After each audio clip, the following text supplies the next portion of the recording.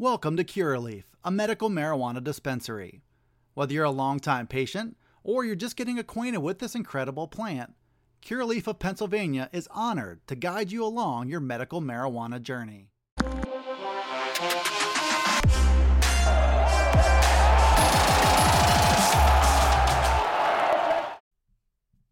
Hey, Dustin Hawkinsmith here from Penn Live with your Blue-White Breakdown post-Maryland edition. Penn State back in the win column, 31-14. They take this one a little closer than some might have expected, but in the end, Penn State did cover that 10.5-point spread with a Jair Brown 87-yard pick six late in the fourth quarter to wrap this one up. Penn State 6-3 now, 3-3 in the Big Ten Conference. Maryland 5-4, and they fall to 2-4 in the Big Ten. This edition of the Blue-White Breakdown, we will look at the Penn State offense, and we'll be back a little bit later here on Monday with a look at the Penn State defense and how they performed in this matchup. Certainly, if you're looking at the Penn State offense, you're going to start with Jahan Dotson, a record-setting day, playing that wide receiver position, 11 catches, 242 yards, and 3 touchdowns. The story of the game for either side, I think, in this game, he was unstoppable. Really slick, smooth routes that freed him up for some big plays. That set a new program record with 242 receiving yards. The previous high was 216. That was by Deion Butler back in 2006. First touchdown of the game came in the first quarter. He turned safety Nick Cross inside out on a fake slant, moved upfield, had a huge amount of cushion that afforded Sean Clifford the opportunity to underthrow him a little bit. His second score of the game capped a 95-yard touchdown drive. A little high, made a nice catch on a Sean Clifford pass, and then a third touchdown, maybe the most impressive of all, coming in the second half. Another instance where he faked a slow progressing route. Maryland lost track of him for a moment. Sean Clifford connected with him, and he did the rest, turned on the Jets for an 86-yard touchdown. Jahan Dotson, really in that conversation now among the best wide receivers in the history of Penn State's program. Impossible to differentiate some of these players, but you're looking at some of the guys under James Franklin, Chris Godwin and KJ Hamler, Deshaun Hamilton, who is currently the all-time leader with 214 career receptions. Allen Robinson in that mix. Bobby Engram, the all-time leader in receiving yardage with 3,026. He averaged over 18 yards per catch in his career. Jahan Dotson is up now to 2,507 receiving yards. And remember, his breakout performance came last season in a year that was shortened by COVID. Penn State did not play in a bowl game. They played in 9 games. So his career work so far has been limited just by some things that are well beyond his control. Still as many as 4 games left for him in the 2021 season, so a lot of work left to be done. You saw him in this game, and fortunately for Jahan Dotson, Penn State didn't have a whole lot else going in this contest. Sean Clifford, 11 out of 15 for 242 yards, targeting Jahan Dotson. He was 16 out of 32 for 121 yards and no touchdowns when he targeted anyone else in this Penn State offense. Jahan Dotson, his best performance so far, kind of establishing that 4 games left of him. Got to appreciate what he's been able to do for this Penn State offense. The running game, another game where they're not quite establishing what they want to establish in this one. They did flash occasionally. Noah Cain had a few nice runs. He was he caught 4 passes for 28 yards out of the backfield. He looked a little bit more like himself in this game than he had really at any point previously. So that offers some hope that he can get a little bit of life back in his legs, a little bit of spring back, and make some contributions down the stretch of the season here. Penn State for the game, 33 carries for 93 yards, averaging 2.8 yards per carry. Kind of the story of the season so far, but you hope that between Noah Cain, what he was able to do, and Kevon Lee also showed some bursts. He finished with 8 carries for 50 yards, including a 15-yarder that looked like maybe he just makes another man miss, and he's off to the races. He brings that explosive dynamic to the Penn State attack that I think they've been missing for most of the season. Looking back at the passing game in this one, few notes worth pointing out here. One, beyond Jahan Dotson, Parker Washington and Keandre Lambert-Smith have both had outstanding moments so far in the 2021 season. But the game against Maryland was not one of those moments, I think, for either of these players. Parker Washington, 2 catches on 8 targets. Keandre Lambert-Smith, 2 catches on 5 targets. Couple drops between them. Just didn't make the plays that Penn State, I think, needs to make when you do line up against some of these tougher opponents. Another note here, Malik Mega, the redshirt freshman wide receiver, got a little bit of early run in this game and made the first catch of his career. He's a physical freak if you ask anybody around the Penn State football program, but he just hadn't stayed healthy for much of the early part of 2021. But it's been pretty clear through conversations with James Franklin and some of these other players in the Penn State program that Malik Mega is a player with a high upside. He's got length, he's got power, he's got speed. It's just a matter of putting it all together for him and developing in a way where he's going to be able to contribute on a consistent basis the rest of the way.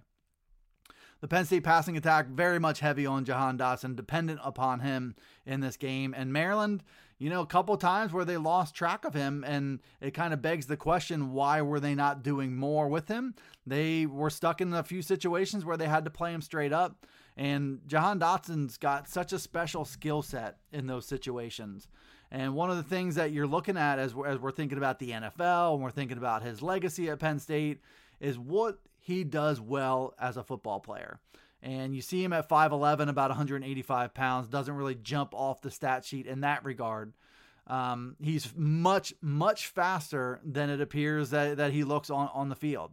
I think you're going to see him when time comes at the NFL Combine, probably running a sub 4.4, which will go do a lot for him when it comes to his NFL stock. That speed, that quickness in it. But I think the one thing that really separates him from a lot of wide receivers is his route running, his recognition in those situations, but really just being able to get in and out of his breaks without losing any speed whatsoever. So making guys jump, as he did with Nick Cross in this Maryland game, making guys jump on his route and selling it without losing any speed. And before you know it, he is deep behind you, and there's not a whole lot you can do from there. So Jahan Dotson will certainly go down as one of the best players that Penn State has had under James Franklin, one of the best wide receivers in Penn State history, going to join that group of guys at the NFL level. Allen Robinson and Chris Godwin at the top of that list. KJ Hamler as a second-round pick, as a player who should have a really nice, really long professional career. And he's done a lot of good work at Penn State, particularly this season. Welcome to Curaleaf, a medical marijuana dispensary. Whether you're a longtime patient or you're just getting acquainted with this incredible plant, Curaleaf of Pennsylvania is honored to guide you along your medical marijuana journey. Have questions? Visit us at curaleaf.com or stop in to see us at any of our 12 locations. Let's talk medical marijuana and let our confidence become yours. Third down offense was another good storyline, I think, to watch for the second week in a row. That was a strength for Penn State. They had been on the low end of the 30% range when it came to third down conversions, which probably ties into all the things that they have struggled to do for the entire season, establishing the run game, for example. They've been in third and longs. They've been in second and longs. They've been behind schedule on offense, and that's been sort of the running theme that they've been able to make up for a lot of that once Sean Clifford's been healthy. But then you saw against Iowa and against Illinois, the 2 losses back-to-back that without a healthy Sean Clifford, they just haven't been able to establish too much outside of that. But in this game, 10 out of 18 on third down conversions. Really big key for them, I think, in this game to pull away late from Maryland, which, this Terrapins offense has some explosiveness to it. You knew that they were going to make some plays in the passing game. You just were hoping this Penn State defense, which we will touch on a separate episode of the Blue-White Breakdown. But the offense held up their end of the bargain in this game. 10 out of 18 on third down is a very big deal if they're able to kind of sustain that moving forward. And once again, they're 10 out of 18 on third down without getting too much consistency in the ground game. I think you had some really nice, successful run plays called on first downs that helped in this third down process, helped get Penn State ahead of schedule a little bit. But as the run game, Penn State hopes progresses throughout the year, they should continue to get better on third down as well. One thing that came up late in the first half, James Franklin was asked about it after the game, just clock management in this situation. I don't think anybody would really ever say that this has been a strength of James Franklin's going back to his time here since he arrived in 2014. And then this one, just a curious situation. They get the ball with 1:15 left in the first half. They go a 5-yard run by John Levitt on first down. Not a lot of urgency from there. Then another run for a first down. Here they are with first down. They're in their own territory. They're caught in between trying to not leave too much time for Maryland, but at the same time feeling out whether they should press the gas on their own drive to put points on the board. They get an incomplete pass. They go back to the run game, allow the clock to run, and they end up at a point where there's 3 seconds left, and they find themselves at the 50-yard line with 3 timeouts, so they call timeout there. The idea being at that point, James Franklin said after the game, was to determine whether they should or shouldn't take a shot at the end zone with those 3 seconds on the board. So they call timeout, they talk that over, and they end up kneeling on the football at midfield with Maryland set to get the ball to start the second half. I understood where James Franklin was coming from and trying to manage the situation and be smart about the risk that they were taking and feeling out whether they were able to get much going on that drive or not. I don't think they could have taken that to the bank. Their offense wasn't playing at a super high level in the first half, so I think they were looking to feel that out. James Franklin ended up getting caught in between managing the clock, being aggressive and trying to put points up, and being smart and not allowing Maryland any opportunities because he has a lot of respect for Taulia Tagovailoa and that Maryland offense to be able to drive the field and put points on the board if you make a mistake in that situation. So James Franklin played it very, very conservative and then didn't really put on the thrusters and turn that into attack mode. And that was the end result. Ended up looking worse because they're at midfield there and end up kneeling on the ball. Didn't end up costing them in the long run. But I think you would like to see Penn State in that situation. Yes, feel it out, but you get that first down and let's try to be a little bit more aggressive with your play calling, a little bit more urgent when it comes to getting to the line of scrimmage and not let too many of those seconds tick away. Might have ended up with 3 points or 7 points in that situation. Another thing I want to touch on really quick is the Tyler Warren Wildcat package. He's Penn State's third tight end, but they've used him a lot of times, most games this season, as a Wildcat quarterback in short yardage situations. So Tyler Warren gets his number called. It's a 4th and 1 in Maryland territory. Came up short, just didn't block it well. Not much of a chance there for Tyler Warren, which I think is the story of that Tyler Warren Wildcat package. It looks really good. They had some success with it when they first used it, but I think they've been chasing that success and they've been unable to find it ever since then, early in the season. But Penn State does improve to 6-3. They did go 27 out of 47 in the pass game for 363 yards against Maryland. 242 of those yards by Jahan Dotson. Sean Clifford averaged 13.4 yards per attempt.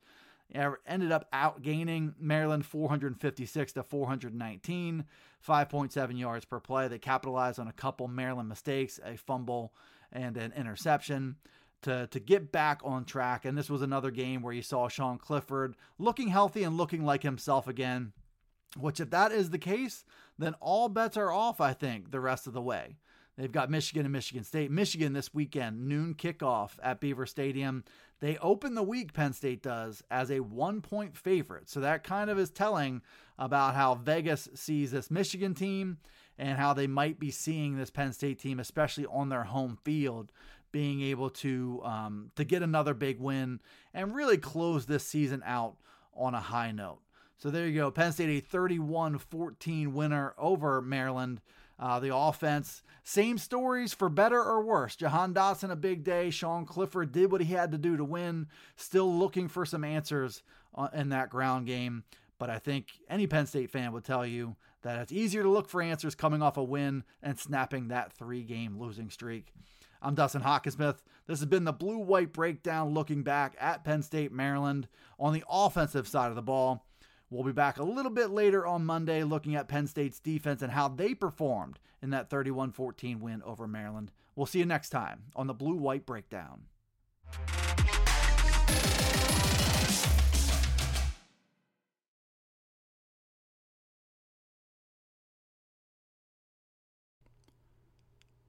Welcome to Curaleaf, a medical marijuana dispensary. Whether you're a longtime patient or you're just getting acquainted with this incredible plant, Curaleaf of Pennsylvania is honored to guide you along your medical marijuana journey.